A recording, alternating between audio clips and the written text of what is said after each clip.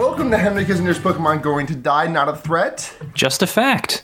The number one podcast by, for, and of the terminally... Wait, hold on. No, that's not what it's called. The number one leftism podcast made by, for, and of the terminally online. I am Sarah, a.k.a... Oh, my God. I had a nickname, and it is completely gone. Oh, yeah. The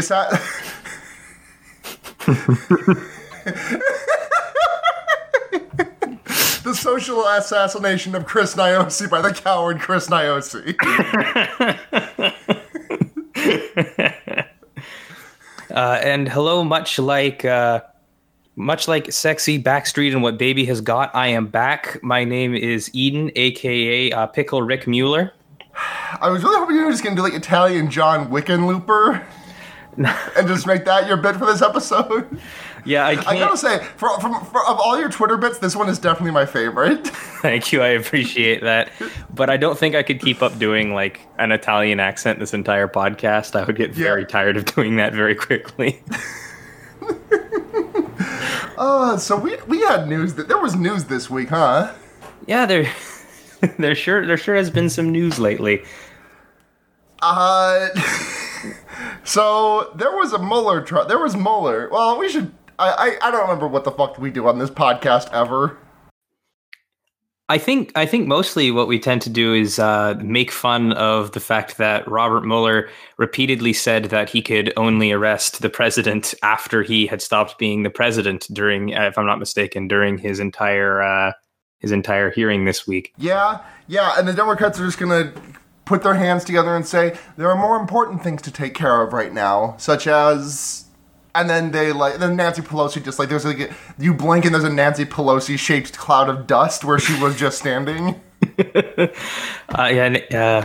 Pelosi just stage left.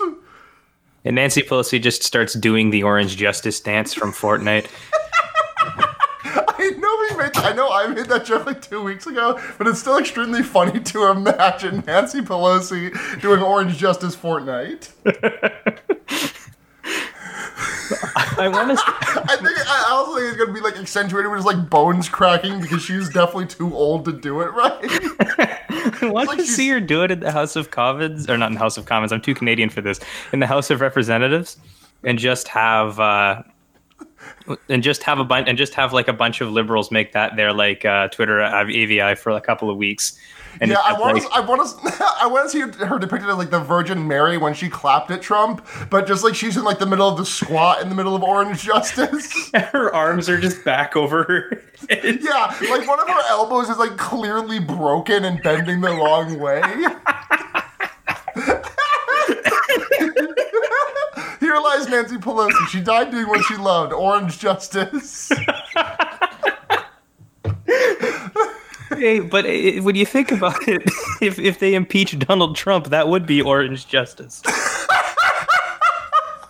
You know what? I can't lie. I think that would be Orange Justice. I think we can all agree that would be if they impeached Donald Trump, that would be Orange Justice. What if Donald Trump did Orange Justice?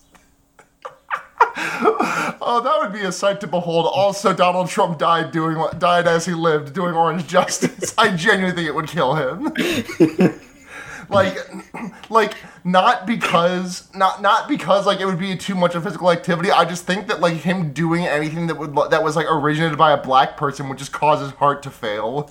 Yeah, he'd do Orange Justice and the fucking bone spurs would seize up.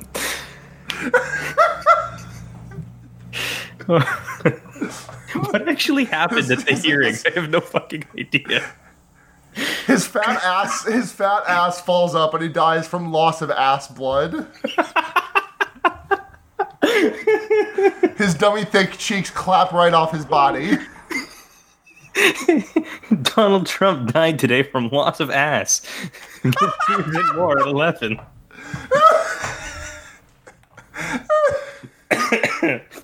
Donald Trump Fortnite danced too hard, his ass flew off, and he bled out on the Senate floor. Okay. Donald Trump's butt exploded today in a tragic Fortnite incident. Donald Trump, who had the bomb from Suicide Squad in his ass set up to explode. if he ever did anything that a black person invented. He once ate peanut butter and his ass came dangerously close to popping off. Donald Trump played basketball as a teenager and was hyperventilating until someone reminded him that James Naismith was white. I don't know who that is, but that's very funny. He's the guy who invented basketball. Oh, good to know. Actually, but seriously though, like, did anything actually like happen in that hearing other than like I didn't actually see anything. What was the really. Hearing? Thursday?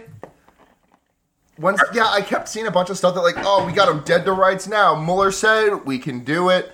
We can arrest him as long as he's not president. And then nothing. I don't know if Nancy said anything that isn't like I hate these progressive young congresswomen.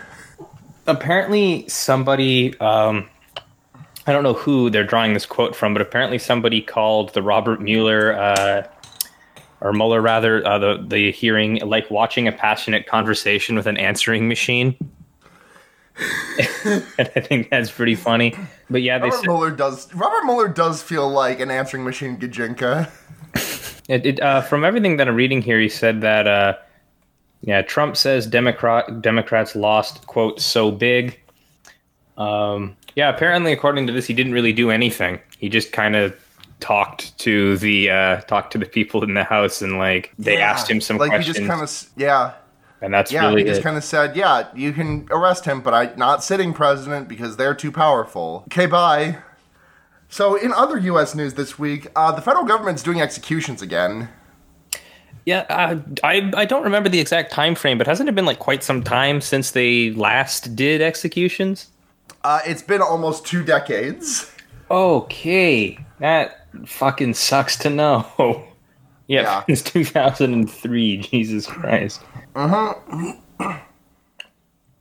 Did they? It's like it's 5 people who are definitely like reprehensible human beings, but it's just like, this is really scary. Like, this is really, really scary. There are people going to... I mean, like, these federal executions are, like, people who, like, you know, killed kids, I guess. But I guess, like... I don't know. Executions are definitely a sticky situation to talk about, but I think that we can all agree the federal government deciding who lives and who dies is very bad. Oh, absolutely. Like, I definitely don't want, I definitely don't want these people are not good people, but I don't want the U.S. government, especially not the Trump-led U.S. government, to be having that decision-making power, especially given the fact that there's been a ton of, recent increasingly intense protesting against him. That seems like a very scary situation to put things in. Yeah, absolutely. Like, this just seems like rampant. Like the fact that they just like chose 5 dudes specifically who killed children just makes this feel like this is ramping up to something worse, because like this does not feel like a special exception. Like, these guys, don't get me wrong, these guys are terrible, but like these folks just I don't know. It feels like this is not like an exception being made. Like, this does not feel like, oh, we just captured, like there was like someone absolutely reprehensible. I'm tripping over my words because I'm trying to like, I'm worried about being interpreted in bad faith here, even though I know that's not going to happen. But like, you know what I mean, right? Like, this does not feel like we are making an exception. This feels like we are trying to normalize this now. Yeah, like saying, here's 5 really bad people that we found. You see, this is fine. And then, you can use that to sort of leverage your way into giving yourself that power back. Yeah, absolutely.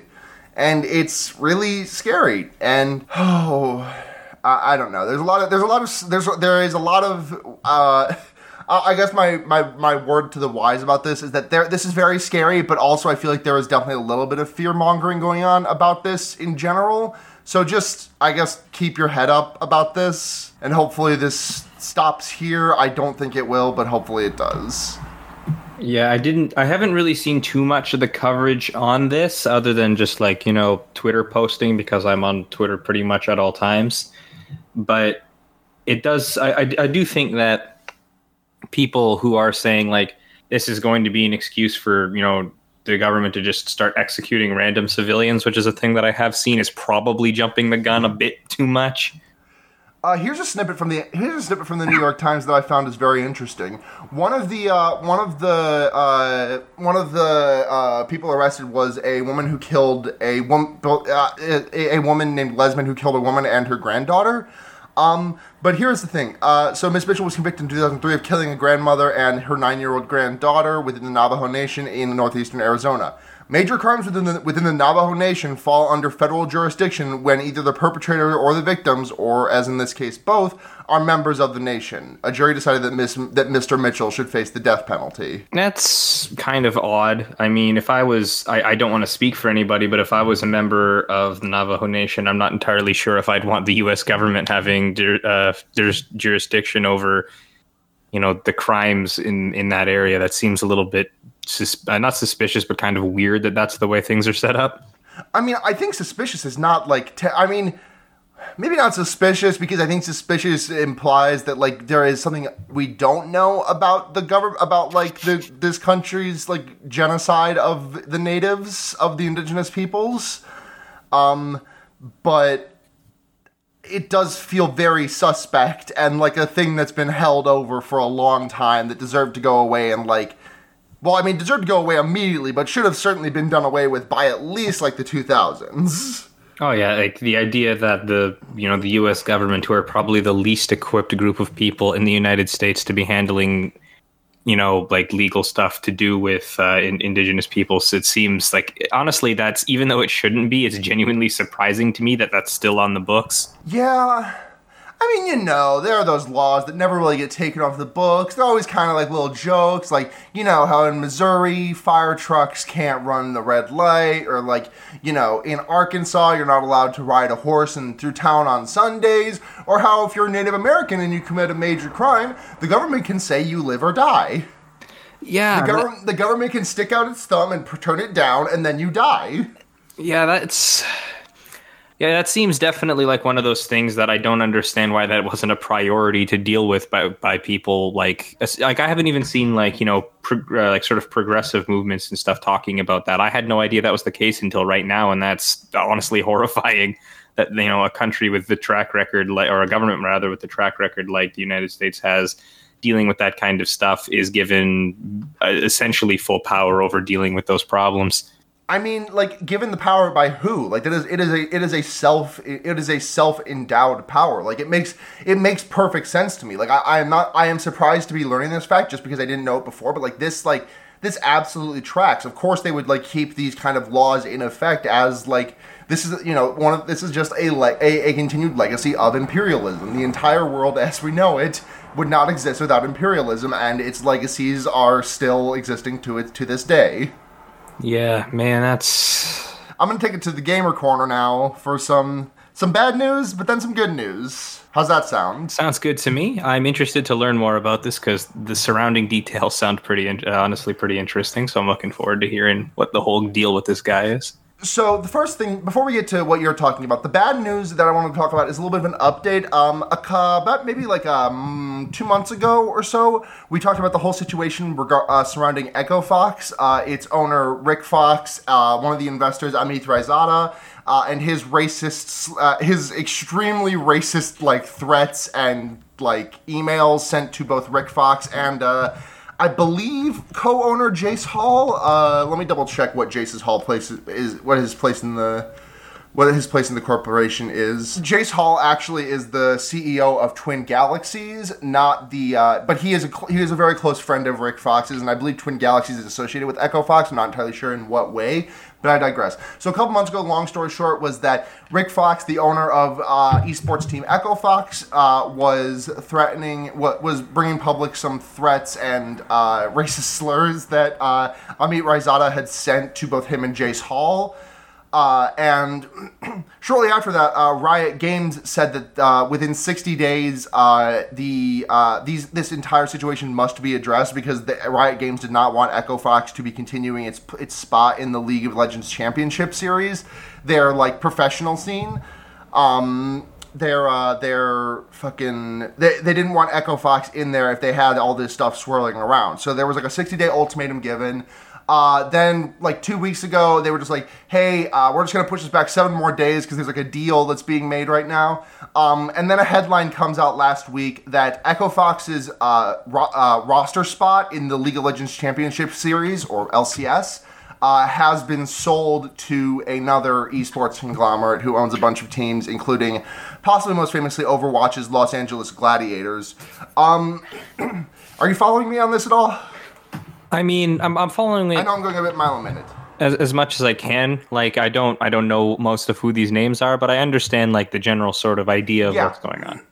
So there was a deal brokered, and like Rick Fox, not to have this much sympathy for millionaires, but like as I espoused before, Rick Fox is an esports owner who like cares about his players.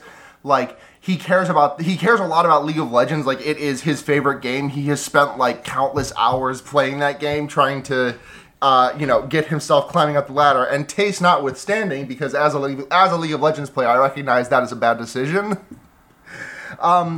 Rick Fox genuinely loves that game and his team, and he basically had to sell his baby because the shareholder was not budging on this, and so the shareholder did not receive any form of punishment. Rick Fox lost his baby in the LCS, and they sold the team. They sold the slot for about $30 million, which means that Mr. Ryzada himself did in fact turn a profit on this whole situation.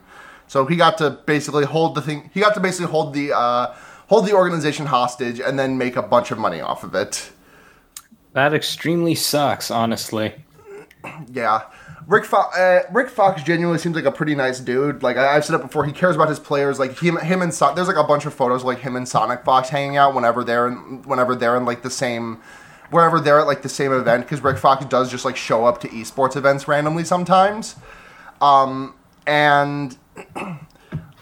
misspoke earlier, by the way. Jace Hall is a CEO of Echo Fox. So, to be clear about that. In addition to Twin Galaxies.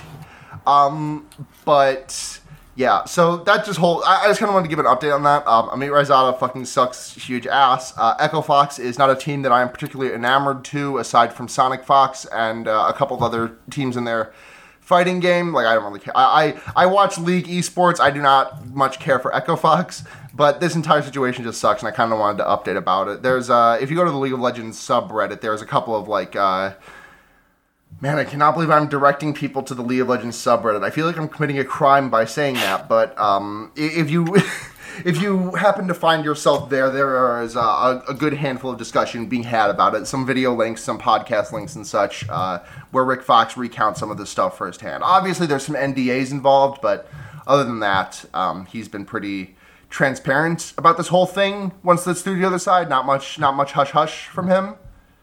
So, yeah.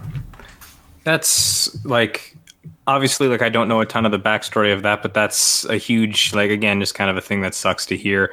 Is there any way that eventually they can, like, make their way back to that sort of, like, that scene, or is that basically an impossibility for the time being?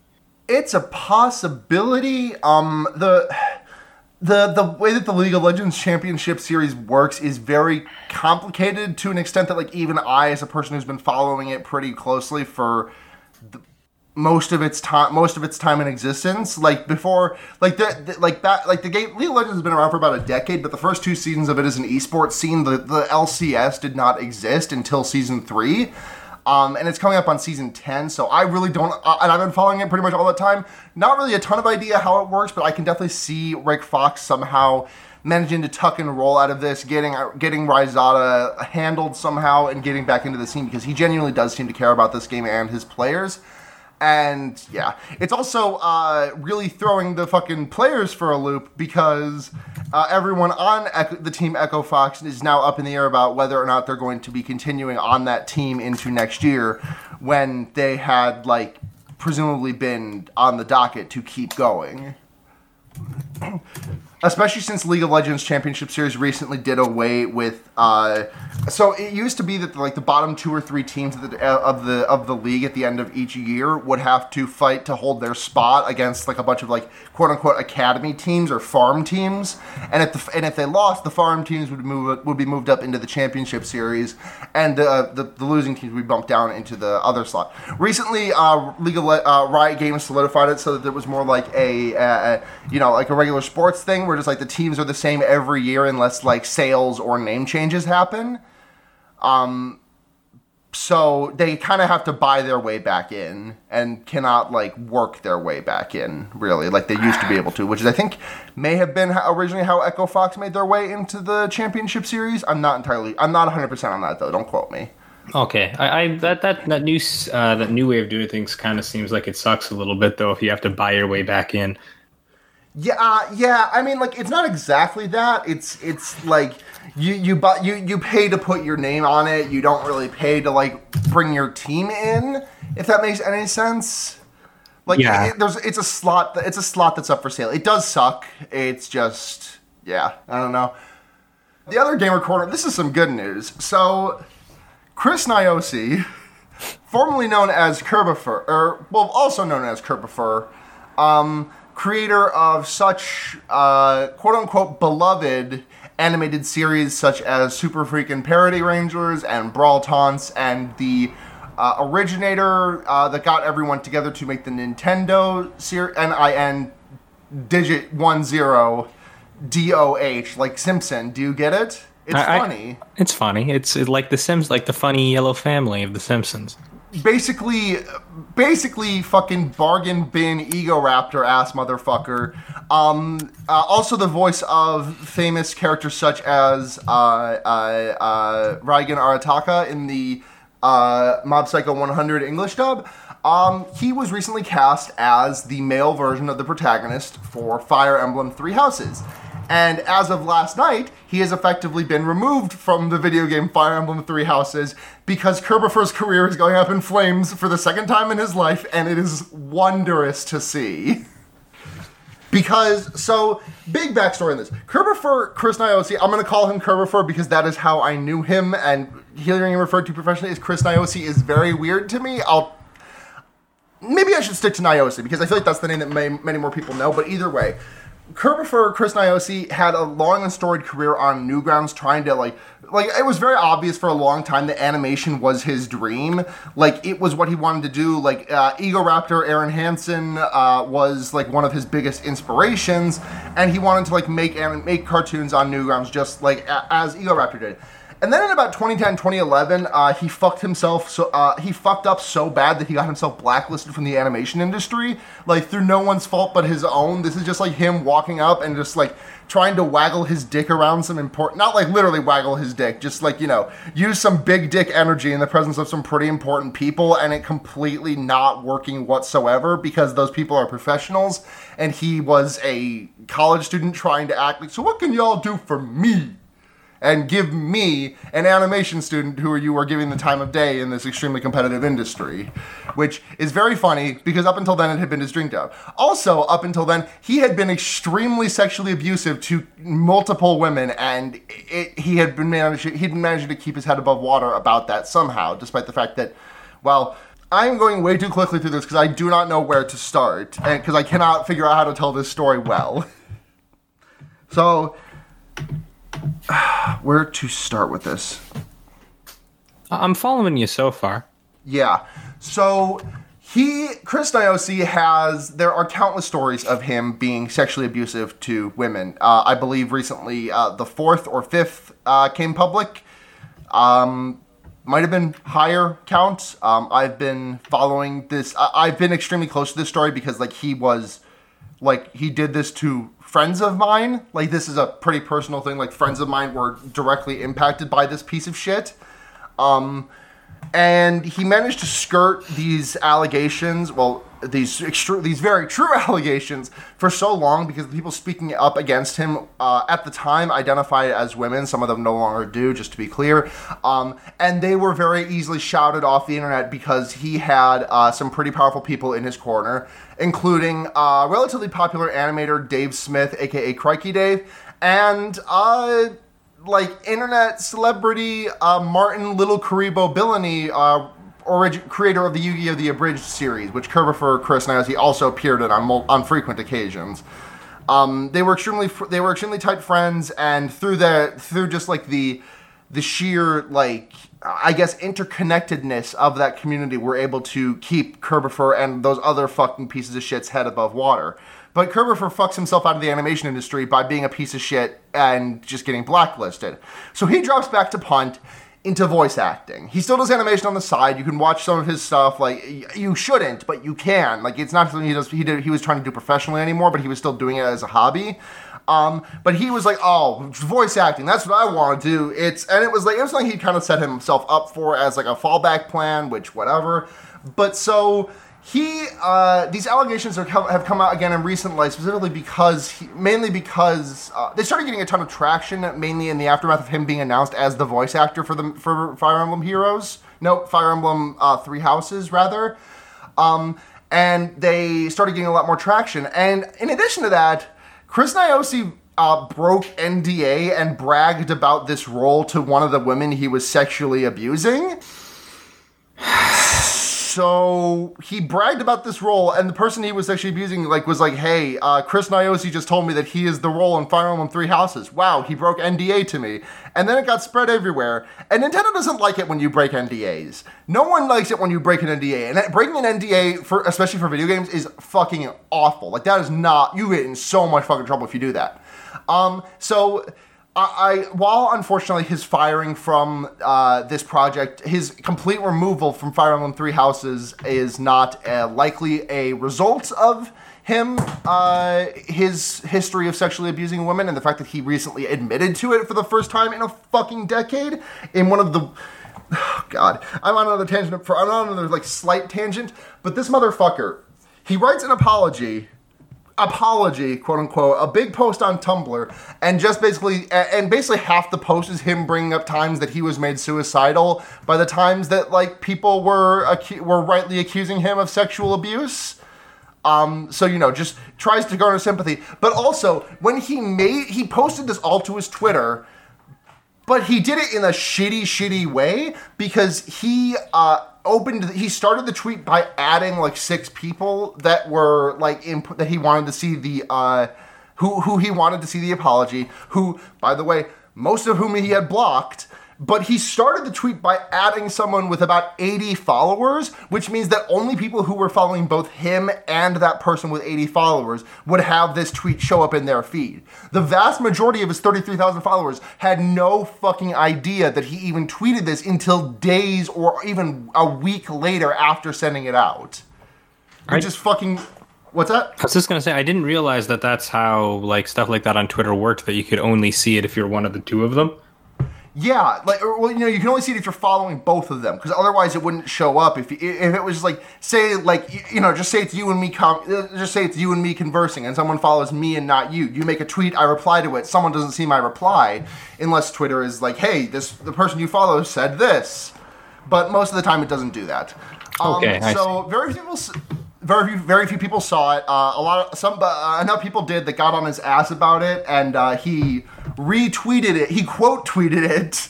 He quote tweeted his own tweet 3 hours later and was like, okay, here's the apology. I'm sorry, everyone. But so the NDA is probably the reason that he lost the job. But either way, I'm fucking crab raving right now because I have been watching this motherfucker just slowly make his climb up the voice acting ladder forever. For the last 5, 6, 7, 8 years, and just having to just know in the back of my head that this motherfucker is a gargantuan piece of shit who hurt people close to me. And it's really funny that he fucked up a dream job, dropped back to punt into another dream job, and kicked the ball directly into his own penis. No, that is... These sort of things are always kind of amusing to watch. I don't... not the bad stuff, obviously, so that come across kind of poorly, but these sort of when I don't know what it is about these kind of people, but I find they have a habit of having things like this happen where they do one like dumbass shit thing and then it just kind of keeps happening to them like over and over and over again. And it's to be clear about what actually happened with regard to Fire Emblem Three Houses. Chris Niosi replaced. Let me just double check, make sure that I get the new actor's name. So Chris Niosi has been removed. His voice credit and his voice lines have been completely removed from Fire Emblem Three Houses, and he has been replaced with voice actor Zach Aguilar, who has done things like he is Koichi in the dub of JoJo's Bizarre Adventure: Diamond is Unbreakable and other things, and he seems like a pretty nice guy. I feel like people seem to like him a good amount. All right, I was gonna say I've never seen JoJo's Bizarre Adventure, but from everything that I've heard about it, it's very good, and so it's nice to see that him and not a piece of shit is voicing characters in Fire Emblem. Though not to get too much away from this, but since we are talking about Fire Emblem, if I'm not mistaken, there wasn't like a whole lot of other dumb shit that's happening with Fire Emblem Four Houses right now. What are you referring to? Oh, but you can cut this if this isn't something that's supposed to be part of the episode or whatever, but I heard that there was a whole bunch of just general controversy surrounding the handling of, I think, LGBT issues in Fire Emblem. That's something that I'm not really equipped to comment on. It's kind of complex. Their romance options are kind of lacking. A lot of the same-sex romance options do not actually end in romantic. So the way Fire Emblem works is that with each of your in the past at least, I don't know exactly the makeup of this one because I haven't played it, but with Fire Emblem Awakening and Fire Emblem Fates, I think it was called, I can't remember. That game sucked and I didn't play very much of it. You can get you had different ranks that you could C rank, B rank, A rank, and S rank support. And S rank in most cases meant a marriage. The only cases in which it didn't is if you had an S rank support between a mother and a daughter character, and it was just like, oh, I love you, Mom. Oh, I love you too, sweetie. Wah, and shit like that. But in this case, S ranks that would otherwise be S ranks between the player character and other units of the same sex that would be romantic. S ranks are not entirely. Some of them just are extremely platonic.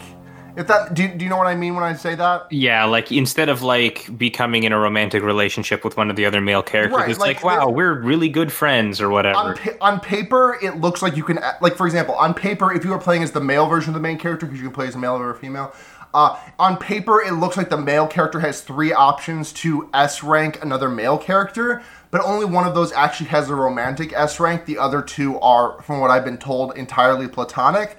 There are 5 options for the female version of the main character, and I do not. I feel like maybe one of those is not exactly what it says on the tin.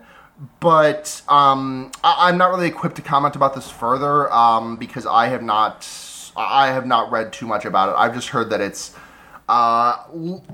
less than was hoped for, and I don't want to sound like I'm giving Nintendo credit for this because I'm not, because they're this is them acquiescing to the bare minimum on all of this. Honestly, 4 and 4 would have been the minimum for this, for MLM and for WLW options would have been the bare minimum for this. And they have finally acquiesced to this after years of not allowing any of it. Even in if you remember Fire Emblem Fates, for example, there was that fucking awful thing where there was a character who self-identified as a lesbian, and you could not romance her, you could not S-rank support her except as a male character, in which you drugged her with a potion that made her see you, the player character, as a woman. And then she falls in love with you. Then you realize, hey, it's me, I'm a dude all along. And she's like, oh shit, I guess I'm not gay. Wow, that fucking sucks. I didn't know. Yeah, so this is a step up, I guess, which is you good job you walked over the bar because the bar was fucking 50 feet underground, but I digress. But back to Kerberfer. I mentioned that Egoraptor Aaron Hansen was one of his biggest inspirations. Would you like to read an extreme, an evisceration of one of Kerberfer's cartoons by Mr. Egoraptor himself? Yes, I would like to do that. Okay, so This is a comment left on November 17th, 2011 on Tome, which stands for Terrain of Magical Expertise, I believe. Kerr prefers, like, quote-unquote, serious drama animation, which I had to watch a clip of it in preparation for this because I had to double-check something, and it looks bad, but I digress. So here is the comment. Let me reason with you. I'm really disappointed in your ability to not listen to anything at all. You have two people who have successfully made a career out of animation, joke telling, and design, and these are the two people who you are adamantly choosing to not listen to. The two people he's referring to here, I know he is not either of them. One of them is Oni NG, who I'm not a huge fan of, but I do, like, that is an objectively correct statement that he has made a career out of animation and joke telling. And I don't remember who the other one is, but neither of these people that Egoraptor is talking about here are himself, just to be clear. I just think you genuinely don't understand anything about direction, storytelling, character development, or visual design, but you're convinced that you do. Your colors suck. Since the first time I ever talked to you, I told you your colors suck, and they still do. It's not a choice. It's not a style. They're ugly. There's no harmony. I can't even describe where to start because it's all so wrong. Please paint or something. Just get a handle on some color theory somehow. Read some books. Watch Thundercats. Your characters are two-dimensional, and I find no joy in watching them. Okay, I get it. That was your choice. Great, but it's still boring. I could choose to put dog shit in a soup because it was my intention, but it's still going to be a disgusting soup. I find your characters as snarky archetypal personalities an embarrassing chore to sit through, and I think a little humanizing and something that any audience can relate to would add to them greatly. Also, motivation helps, and backstory. Who are these people? What do they want? What do they like? Why should I like them? The story, my God, what is even happening? Typically you set up some kind of clear conflict or motivation for the characters right away, but I don't know. Nobody seemed to be attempting to accomplish something, and none of the characters, this movie is a mess. But look, I get everything you're trying to do. Honestly, I do. But you're failing at all of it. Clearly you wanted to write an engaging story, and you failed. Clearly you wanted to make likable characters, and you failed. Clearly you wanted to have an appealing style that RPG fans can appreciate, and you failed. Your biggest problem is that you can't even grasp the concept that you may be really bad at all the things you're trying to do, quote unquote, on purpose, and you're writing any criticism off as people not getting it. It's not our thing. Take a step back and realize that there are some people who deserve to be listened to because they know what the fuck they're talking about. They're not being mean, they're just being honest. Fuck. Apologize for the long reading, but that entire thing is just a piece-by-piece dissection of that motherfucker. And on top of all this, the video of this that I had to watch for reference, that part at the end where that line at the end, take a step back and realize that there are some people who deserve to be listened to just because they know what the fuck they're talking about. That line is verbatim stated by the main antagonist in the climactic fight of that animated series. Like verbatim, it is word for word that fucking quote. Kerr took this critique, said "fuck you," and then put this critique in the mouth of the big bad guy in the final scene of his cartoon. That is such a like fucking Newgrounds mid-2000s thing to do, though. Is to like take. Okay, but you say Newgrounds mid-2000s thing to do. Would you like to know when the 15th and final episode of Terrain of Magical Expertise was posted? Oh God, when was it posted? July 7th. I want you to guess the year that it was posted. 2017. 2015. You were a little bit less optimistic than you should have been. Oh God. Yeah. Motherfucker. Anyways, he's out of Kerr is fired, crab dancing, crab rave. I thought you would have done something like that in like 2010 at the latest. Yeah, you'd fucking think. Because I remember seeing shit like that on like webcomics back when I used to like read a lot of those. Was like someone would do a criticism and then they'd show up as a villain in the comic later. But fucking hell, in 2015? Yeah! Oh, clown car motherfucker. And also, if he was like a professional voice actor by this point, that means in 2015 he was a full-on adult. Oh, Christopher Niosi was born in 1988. That motherfucker's been a full-on adult since 2006.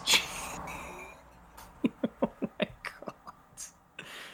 Absolute clown. Like, I cannot believe the sheer... the fact that he got himself not one, he had extremely lofty goals. He made shit. He made bad shit. Like, his cartoons are not good.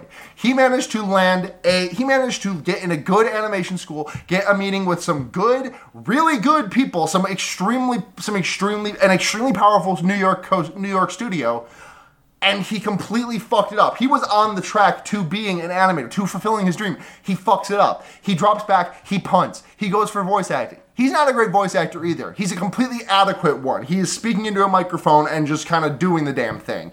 He drops back and punts and fucks that up too.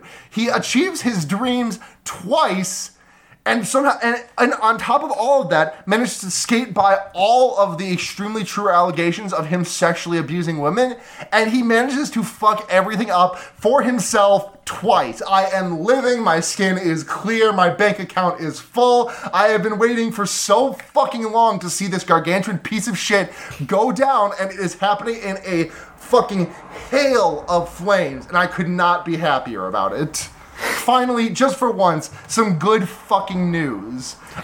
Some of my friends that I'm going. I just want to shout out one of my friends here. Her name is Tara.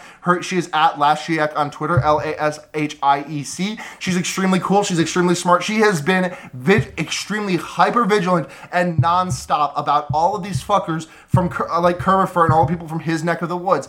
Every single time they try to get back on social media or YouTube or something in some kind of presence, she is on their asses immediately about it, saying, hey, do not talk to this motherfucker. This guy did this and this and this and this and sexually abused all of these women and did all of these awful things. She and a good handful of other people have been hyper vigilant about this stuff for over a fucking decade, and I personally want to thank all of them for just keeping up the good fight for long enough to get this piece of shit off of shelves.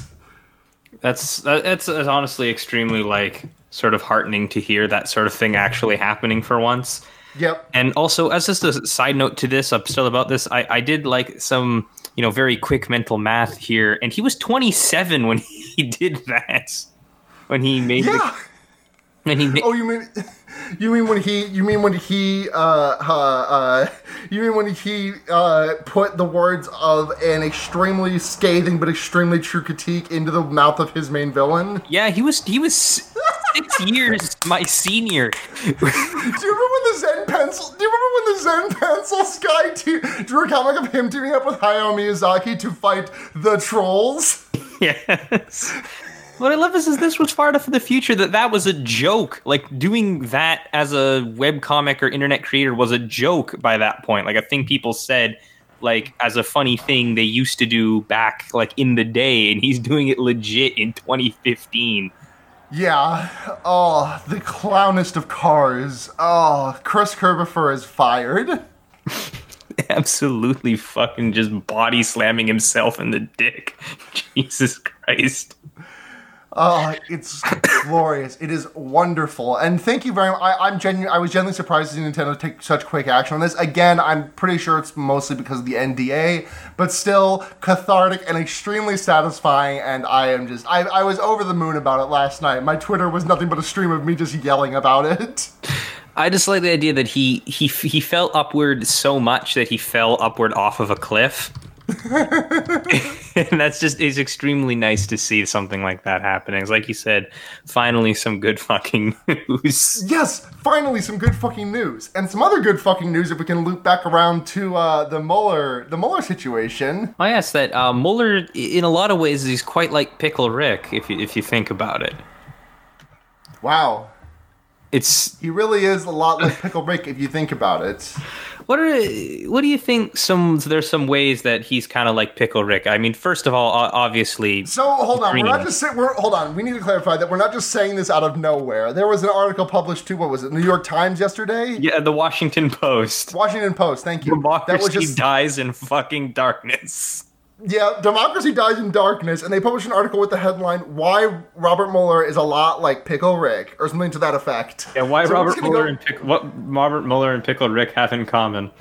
Bumpy. I think most importantly is green.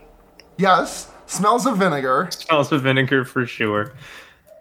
Hold on. I have to find the actual article because the opening sentence is extremely fucking good.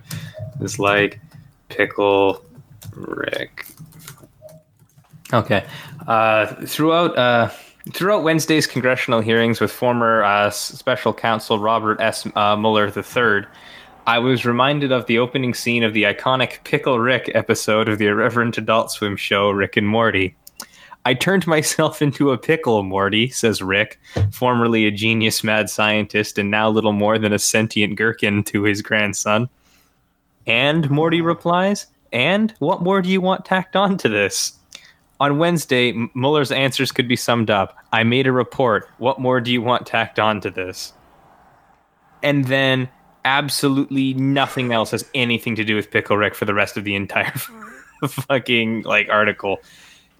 Right, but I think if we look really closely, that we can I think we can uncover some more similarities. Oh, absolutely. I think there's definitely a lot more similarities. I think this is a sort of thing where he, without even really realizing it, really hit the nail on the head here in terms of comparisons. Obviously, we've got green. So, question. Have you seen the Pickle Rick episode of Richard and Mortimer? Yes, I have. I have seen every episode, I'm ashamed to say, of Richard and Mortimer. Me as well. I think it is... I have a hot take. Mm-hmm. I think it is a fun television show. I think it is an insufferable television show when it is just Justin Roiland talking to Justin Roiland. Oh, absolutely. I've watched... Sorry. I cannot handle that show when it is just Rick and Morty on screen. But if another character is on screen and involved in the conversation, it becomes very good to me. I can agree with that. Especially because I've seen the shows Justin Roiland did by himself before Rick and Morty. I don't know if you've ever seen the now even more unfortunate House of Cosby's, but it's they didn't know at the time, so that one's not his fault. But it's even more fucking hard to watch now than it was back then for obvious reasons. But House of Cosby is just fucking garbage, and it's not funny at any point, and it really kind of shows off why when they have the episodes that it's clear just Justin was involved in or he wrote them or whatever, why the show takes a huge nosedive in quality. Yeah. I think not to diagnose, I think as evidenced by the interdimensional cable episodes that Justin Roiland is extremely funny when he's just improvising, but if you give him time to write a script, he will just start jerking himself off about how good he is at writing jokes. Yeah, and half of his jokes are just naming a character some a funny name, and then that's the whole bit. Yeah, and sometimes that does get me. I can't lie. Gazorp Field is very funny to me. Oh yeah, Gazorp Fields is one of my favorite jokes in the show. But did what was Gazorp Field owner? Was it still just John? Yeah, it was still just John. Okay, did John drink Gazorp nut? And with that question, I have to run to the bathroom real quick. Sorry.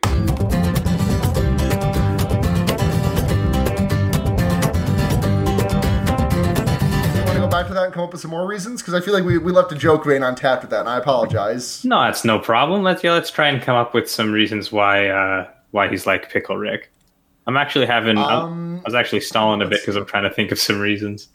Emotionally unavailable. Robert Mueller is extremely emotionally unavailable because he's spending all of his time to take down Drumpf, and he doesn't have time to love his wife or family. I don't know if he has a wife or children. He probably does. Probably Robert Mueller. He's definitely an unavailable. What kind of wife guy is Robert Mueller? Robert Mueller is the Trump wife guy. Oh God, yeah. You want to know what his middle name is? What is it? Motherfucker's middle name is Swan. Swan. Swan. S-W-A-N. His name is Robert Swan Mueller III. Fuck, he doesn't. He sounds like he should be like in the English House of Lords. He does. Yeah, he has a wife who he's been married to for like 50 years, and he has 2 kids. Oh, so that's perfect. He's sort of halfway between being Jerry and being Rick. He's got, the family dynamic going on. So he's hold on. What's some? So we've got that he's green. He smells of vinegar. He's bumpy. He's emotionally unavailable. Very quickly. Yep. Very quickly. He's a genius, but like on the political front, where Rick is a genius in the science front, he is Robert Mueller is the puppet master who's been. You thought QAnon was Trump pulling the strings? Joke's on you. Robert Mueller has been QAnon the whole time. Robert Mueller is Q. He's been sending cryptic messages to weird boomer Trump supporters. Actually, hold on. I'm looking at his Wikipedia page right now, and I misspoke earlier. His name is actually Robert Q. Mueller III. So, makes you think. Let's see. What are some other ways? He's friends with a talking cat. What's that? He's friends with a talking cat. He is friends with a talking cat. That is correct. I am going to say that very much like Pickle Rick, he is a Republican. That's not true. Pickle Rick's a libertarian, and we all know it. Yeah, I feel like he's one of those weird, like individualist anarchists who are just like the weird nihilist anarchists on Twitter. I don't know if you've ever seen that weird subculture of like Sterner guys. Yeah. Is he a boomer? I don't know what age range makes up boomer, but he was born in 44, which I believe is after World War II ended. I can't remember if boomer is referring to babies in the baby boom of World War II, or if that's a late boomer age range 44 to 64. So he's the oldest possible boomer. Yes, he is a boomer. So we all say today we will eat at shut the fuck up, boomer. If you think, honestly, what are some other? I just think there's a couple of other similarities we need to have. I think, like Pickle Rick, Robert Mueller frequently erases his grandson's memories. He's got the fucking Men in Black pen button. He doesn't even have a good reason for it. He's just fucking with. He shows up an hour late to dinner, like flashes his grandson in the face and just says, "I was here an hour ago and we had a wonderful time playing with your toys together." He walks up to his grandson makes a posters like Peepaw made 10 10 Trump report. Peepaw made 10 Mueller reports, but no, I was the only grandson to show up and read them. To own Drumpf? Yeah, we got it in one. All right. Yeah. We'll fix that joke in post. Yeah, Matt, please make that joke funnier. Maybe add a laugh track to just communicate to the audience that it was in fact funny. Yeah, we need to signal that was very funny and a good joke. Yes. But yeah, he erases his. Is there anything else that he and Pickle Rick has been in a decade long what has felt like a decade long campaign to unseat Donald Drumpf? That's true. He's I've got it. The Russians are afraid of him. Yes, okay, you got it. And lastly, Robert Mueller frequently kills rats with his bare hands. Robert Mueller has made an exoskeleton out of rat meat.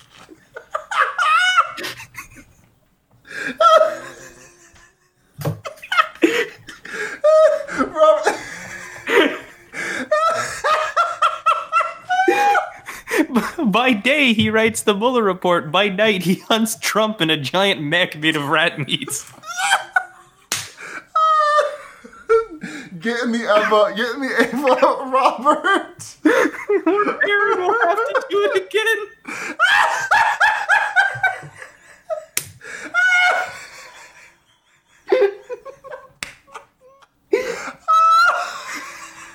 I'm crying. And that is a composite list of the ways that Robert Mueller and Pickle Rick are identical. Get in the Ava, Jerry. There's probably a post out there that's like, get in the Ava, Jerry, or Rick will, or Morty will have to do it again, right? Hold on, let me just Google, like, get in the Ava, Jerry. Get in the Ava, Jerry. Hold on, I should specify Rick and Morty. Now, damn, someone's gotta make that joke. I'm just getting a lot of fan art for an AU where Doofus Rick is happily married. Sounds great. Yeah, it's surprisingly not horny, which is nice. So, I guess one more thing on the pop culture front before we circle back around to politics. Well, two more things on pop culture front. One is half pop culture, half politics. So we'll do that one last, and then transition seamlessly into politics. Do you like it when we lay out our plans explicitly in front of you for the podcast? Because you can tell this episode that we do not have a doc that we're reading from.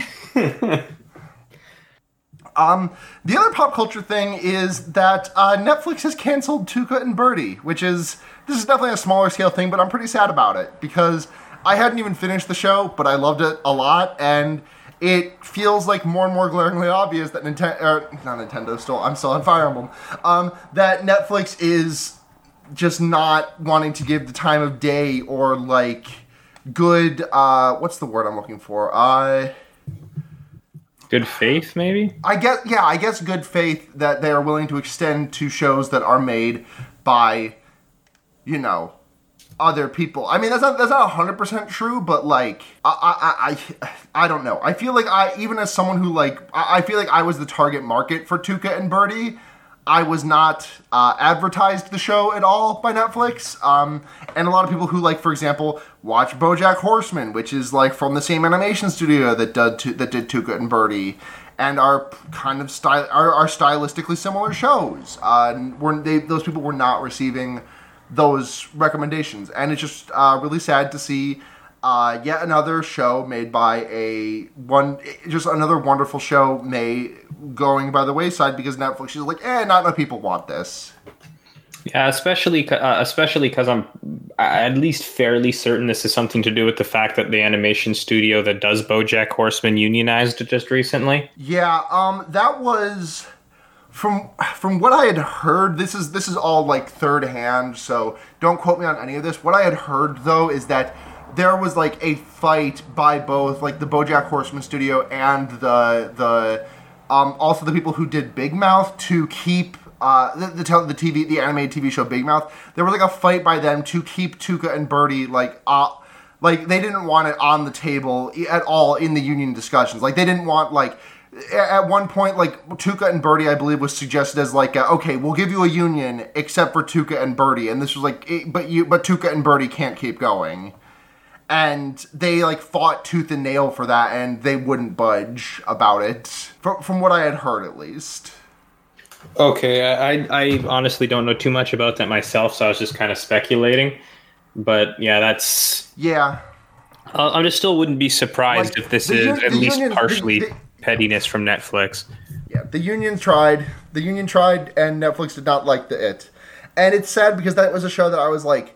Whenever I watch a show on Netflix, I just kind of like I tense up a little bit because I'm just like, oh, okay, when is someone gonna make a joke about a gender or about like a fat woman or about like a woman, and like I like a show written and created by like women, a comedy show about that, like created by women about being women. Is just it like I felt like someone else tweeted it, which was like I felt my spine relax, like I didn't have tense for like fat jokes and shit, and it was good. And I'm gonna be sad. I really hope that there can be like a one day at a time-esque like outpouring of support to the point that it gets picked back up. I would like to see that show continue. Yeah, I didn't watch Tuca and Birdie when it came out, but I did enjoy BoJack Horseman. And I intended to watch it when eventually my terribly slow media consumption habits got around to it, and it just kind of bummed me out to know that it's already going to be, I'm going to have to find. Yeah. Do you know if there's going to be a place at least where the episodes that have already come out will be available for viewing? Oh, like Netflix is not going to like get rid of it or anything. It's just not ordering a second season. Okay. Like, as far as I'm aware, I don't know the intricacies about this, but as far as I'm aware, a show being canceled on Netflix just means that it's not, like, getting new episodes. I think it's still all available. Okay, that's good. Yeah. barely related, but She-Ra is getting a third season next month, which I am ecstatic that there is enough support for that, but also, God, please just let them slow down. Voltron 2. That's not fair. That's not fair to She-Ra. It's not Voltron 2. Just the animation, the production cycle worries me. And I know that the animation team behind Voltron had to make like 8 seasons in 2.5 years, which is not an easy task remotely. No, it doesn't sound like it would be. I don't know.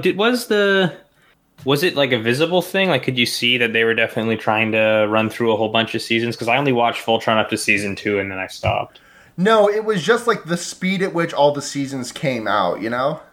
Yeah. Because there was just like a season every 3 months with that show. Yikes, that is yeah, it was coming out relatively slowly if I remember correctly when it started. Voltron Legendary Defender. Let's take a look-see. Wikipedia says Season 1 aired in June 2016, Season 2 in January 2017, and then August, October, March, June, August, December. Jesus Christ. Yeah, so it wasn't that slowly. It was still pretty quick. It was slow to start, definitely. Like, there were like 6, 7, 8 month gaps. But like, the gap between Season 3 and Season 4 was 2 months. Yeah, okay, that's ridiculous. All right. So there were a couple of things that we wanted to talk about. So the other pop culture politics thing is, well, Pete Buttigieg reached out to Lil Nas X and was like, hey, what if I did an Old Town Road remix with you? And Lil Nas X was like, nah. Like, so Lil Nas X has clarified, oh no, I wasn't doing it because I don't like him or anything. I just don't want to like give anyone, I don't want to make it seem like I'm giving anyone an endorsement. But I like to, I very much feel like that is just like, saying that for the public's sake, and that internally Lil Nas X was just like, motherfucker, this piece of shit. This fucking clown-ass motherfucker. I would honestly, like, sincerely love... Honestly, even though I'm glad like that Lil Nas X said no, because I think it's really funny, I kind of want to hear, like, the fucking 2012 college humor-ass sound that would have come out of Pete Buttigieg being on an Old Town Road remix. Hey, I'm gonna take my vote, put it in that poll. I'm gonna elect till I can't no more. Gonna take my vote, put it in that poll. Gonna elect till I can't no more. Do you remember the Mitt Romney style video from College Humor in like I think it would have been 2012 or 2013 when they did like a Gangnam Style rap, but it was by it was supposed to be about Mitt Romney and Paul Ryan. You know, I can't say that I do. Well, was Paul Ryan Mitt Romney's running mate? I think so. That cannot be right. No fucking way is that right. That can't be right. Yep, Paul Ryan. I feel like my brain... Holy fuck, my brain broke. Mitt Romney with Paul Ryan after introducing him as his running mate for the 2012 presidential election in Norfolk, Virginia. Oh, Christ.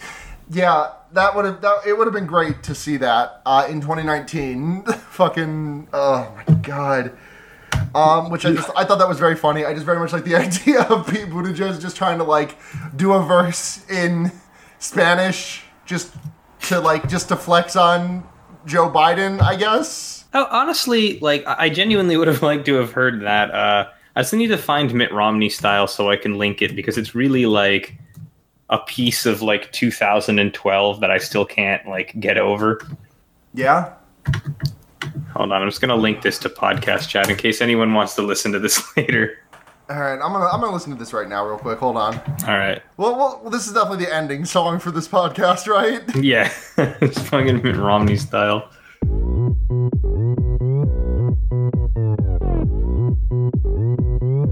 Mitt Romney style. It's really something else. Man, if there were two things that we loved in 2012, it was Gangnam Style and making fun of Mitt Romney. Oh my God, do you remember that motherfucker? You may have been a little. How old are you again, Eden? I am 21 in like a couple of days. You're 21 in a couple of days. So back in 2012, you would have been. I was in grade 9 in 2012. You were 9 in 2012? No, I was in grade 9. Okay, I was gonna say that did not make sense. So yeah, you'd be like what, 12 then? 14. 12 or 13? Yeah. So do you remember that motherfucker who what was his name? Like Rick Santorum or something? Yeah, I remember Rick Santorum. Does that ring any bells? Yeah, that motherfucker, and everyone was joking that like his name also means like the shit and scum that comes out of someone's butt after they've had anal sex, and how funny it was that was his name. Like someone was just like, "Hey, wouldn't it be funny if his name was like the butt cum, the shit cum from gay sex?" Yeah, I remember that. Was that joke homophobic? That joke always rubbed me. That joke always kind of rubbed me wrong, and I can't tell if it was just I didn't think it was very funny, or if it was just like, or if it was like kind of homophobic. You see, the way I look at it is that I thought it was funny, but it I still kind of do, just to imagine him being that, because that stuff it's gross regardless. But definitely the way that joke was being told was more like "ew, gay sex" than it was "you shit and cum." Yeah. Plus, anyone worth their salt having gay sex is cleaning out their insides to make sure to explicitly make sure that doesn't happen. Oh yeah, it's definitely coming from like don't know how that works. Yeah, absolutely. But anyways, I digress. So Pete Buttigieg, Opa Drumpfum style. Just do that, thanks. But I guess the last politics thing is Britain Trump. Yeah. Hey, Britain Trump. They're calling him Britain Trump. I'm like dropping hints that he's Britain Trump. What I love is he didn't in the speech. I know it's not like even funny anymore to be like, look at this dumb thing that the president said, but he did say they're calling him Britain Trump to a rally full of people. And I do think that is pretty funny still, that he's like, they're calling him Britain Trump. Yeah. Very smart, very good man. They're calling him Britain Trump. Yeah. He's very smart, very powerful, very, very good and cool. Yes, thanks, Boris Johnson. Very cool. Thank you, Boris. Very cool. Excellent work. We have a list here that was been posted in the topics chat of a list of all the things that Boris Johnson has done in between his appearance in politics and now. Oh yeah, what's the list? Okay, no, like this is actually like a real bit. It's just my computer is deciding to just drag. Here you go. There is apparently he did a interview at one point where, there was the bus where he, during the Leave campaign that he made, where the bus said that if they spent 350 million pounds a week on the EU, and they would use that money to fund the NHS instead. And as soon as they left, they just kind of went, no, and then didn't. You love it. Yeah. He also, what do you call? This is my favorite one. His clowning has gotten him national and international mockery. Who can forget that time Boris, while mayor of London, got stuck on a zip line because he was too heavy? Or that time he got overly competitive in a game of rugby against a child and tackled him? Like, there's a video of him, like, Great. Clotheslining a, like, easily, like, 9 or 10-year-old boy in the face while playing rugby. And it's...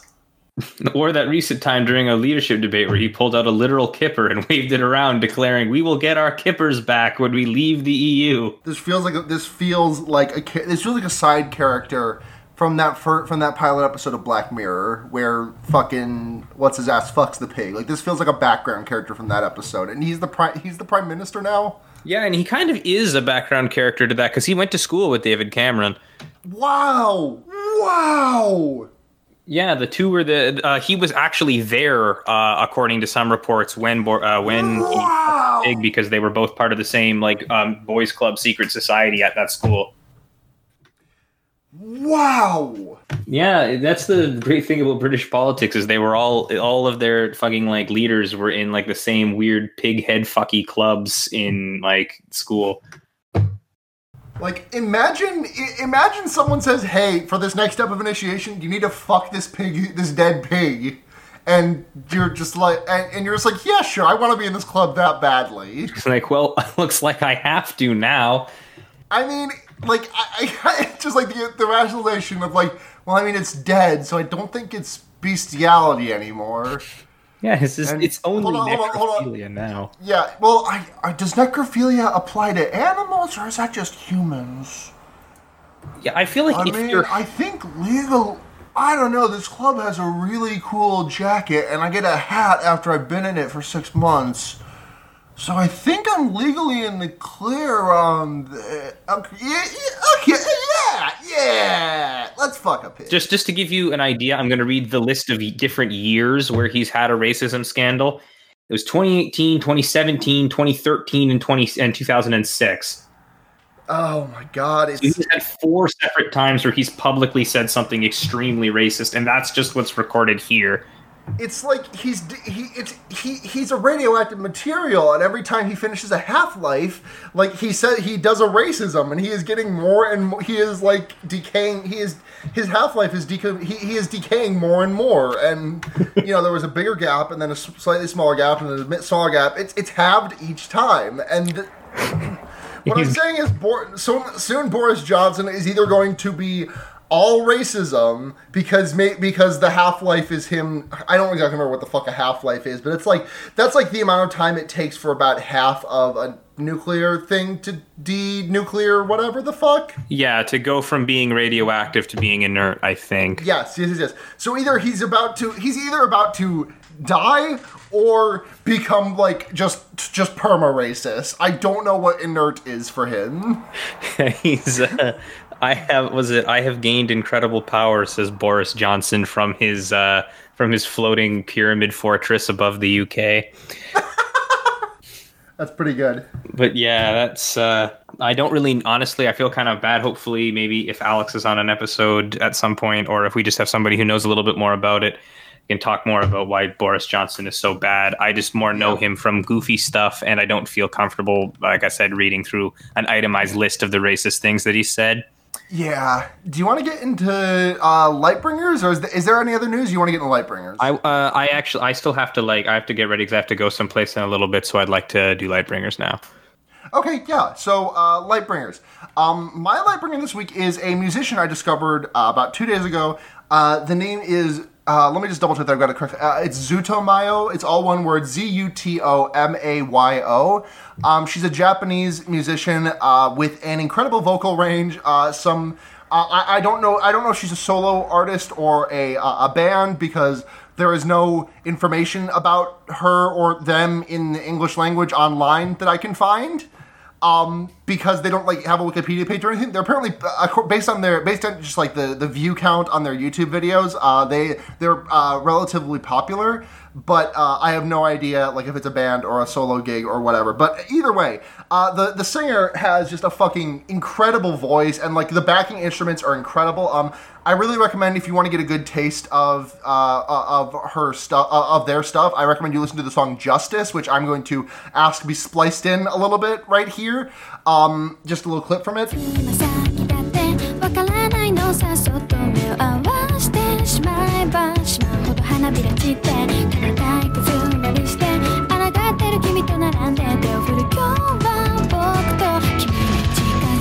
I think her voice is incredible. The compositions behind her are incredible, and it's really fucking good. The music videos also slap my nuts clean off. My Lightbringer for this week is going to have to be I actually don't remember the name. It was a band as well that I had seen recently at it's Orville Peck, who I saw recently live for a little bit at a music festival I went to, and went back and listened to his music, and it was all excellent. If the idea of a country singer in Twin Peaks is at all appealing to you, it's definitely something that you should listen to. Don't leave, don't cry. You're just another boy caught in the ride. Don't say goodbye. Head full of nothing and I'm wondering why it's alright.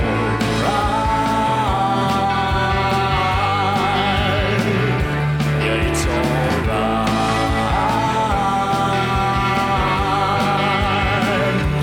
It's alright. I'm coming down. It's sort of just kind of weird, gothy country music, but it's all it's not as like hokey, I guess, as that sort of originally sounds. It's not like one of those like goth psychobilly kind of records where it's just a bunch of guys screaming about like being hill people or whatever. It's genuinely like really like interesting music, and he's it's honestly, a lot of the stuff is very sort of applicable, I find, to the sort of condition that's going on right now. There's an excellent one of his songs called "Turn to Hate," which is about like trying to stop like your anxieties and fears from turning into the kind of hate that makes people do terrible things, and it's feels very applicable to now. So I've been really enjoying Orville Peck. His debut record came out a few months ago, and I think that you should go out and listen to it. Nice. I'll put that on my list.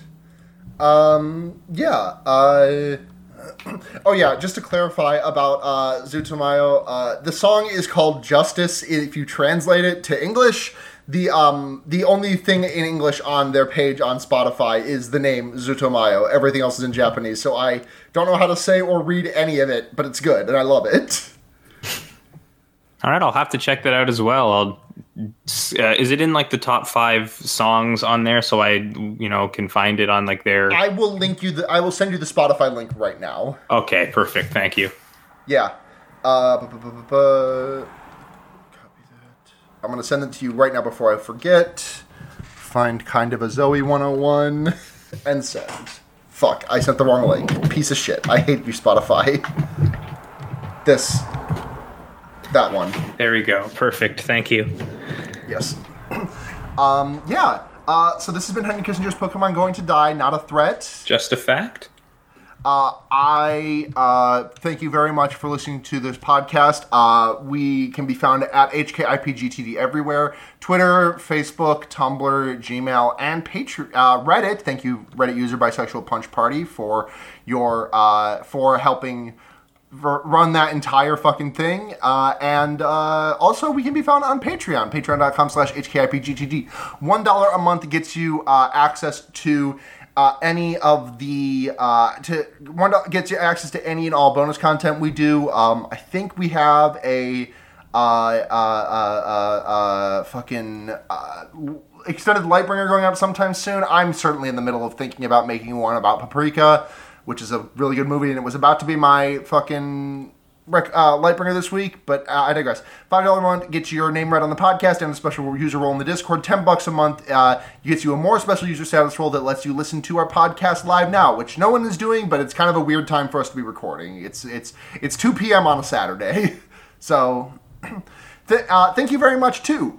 Roan the Other V. Berg, Dr. Activisionary, Burgermeister, Stephanie Ruff, Pregnant Seinfeld, David Besser, Alex Schaup, Six Arm Sweater, Bryce, A Sexual Fish Tank, Ashy New, Nick Verne, Alex Hoot, Dick Butt is the Real Jesus, Maximilian Rower, Tufster McGee, Kangaroo, Bryant, Mogu, Nick Clarkson, Kadeho, Flo Stiegel, Destry Hawk, Siberian Pine Hardwood, PR the Disaster, The Tallest Jew, Michael Weems, Non-Binary with Left Beef, Summer Dice, Dijonais, Chaz Goblin, Paul Blart, Fleshcart, Ollie Anders, and Ellen the Anarcho-Lalandiest. We love you all very much. Thank you so much for your support. If you want to find me, I'm at Sunhatzhenya on Twitter. That is SUNHATZHENYA. You can also listen to me on the some of the other wonderful Noise Space podcasts.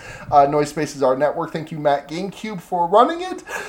I can be found on The Wonder Yerks, which is an Animorphs podcast I do with my friends, and Fear Baiting, which is a horror movie podcast that I do with a rotating door of guests. And it's a fun time. And also thank you very much to the taxpayers for the use of their song Evil Men off of the album Cold Hard Town, fucking Slap City. We use it as our intro. And thank you to College Humor for Mitt Romney Style, which will certainly be the end music for this podcast. Yeah, I am. You can find me on Twitter at TP_Albuquerque, or on the other Noise Space podcast, The Stick, which I host with Dave Besser, who's one of the Patreon people here. Yeah. And I think that's gonna just about do it. So do we say our names at the end of the show? I don't remember. Until next week, Pimento Pokemori? Pimento Pokemori. Pimento Pokemori. Goodbye. Bye. I got a horse in the Olympics, girl, but I don't even watch them. In and out of tax loopholes, cause I'm so fucking awesome. Bitch, it's Friday night, you know we benefit hopping. Check my conspic, you, us consumption. I got distinguished hair and a private jet that flies me way up in the air. Buy and sell your company with so much savoir-faire. I bought a mansion for each one of my 24 heirs. Straight up millionaire.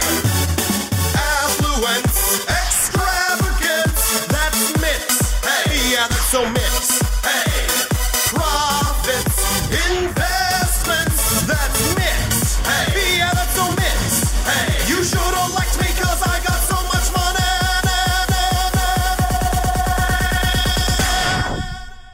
Mitt Romney style. Romney style. Mitt Romney style.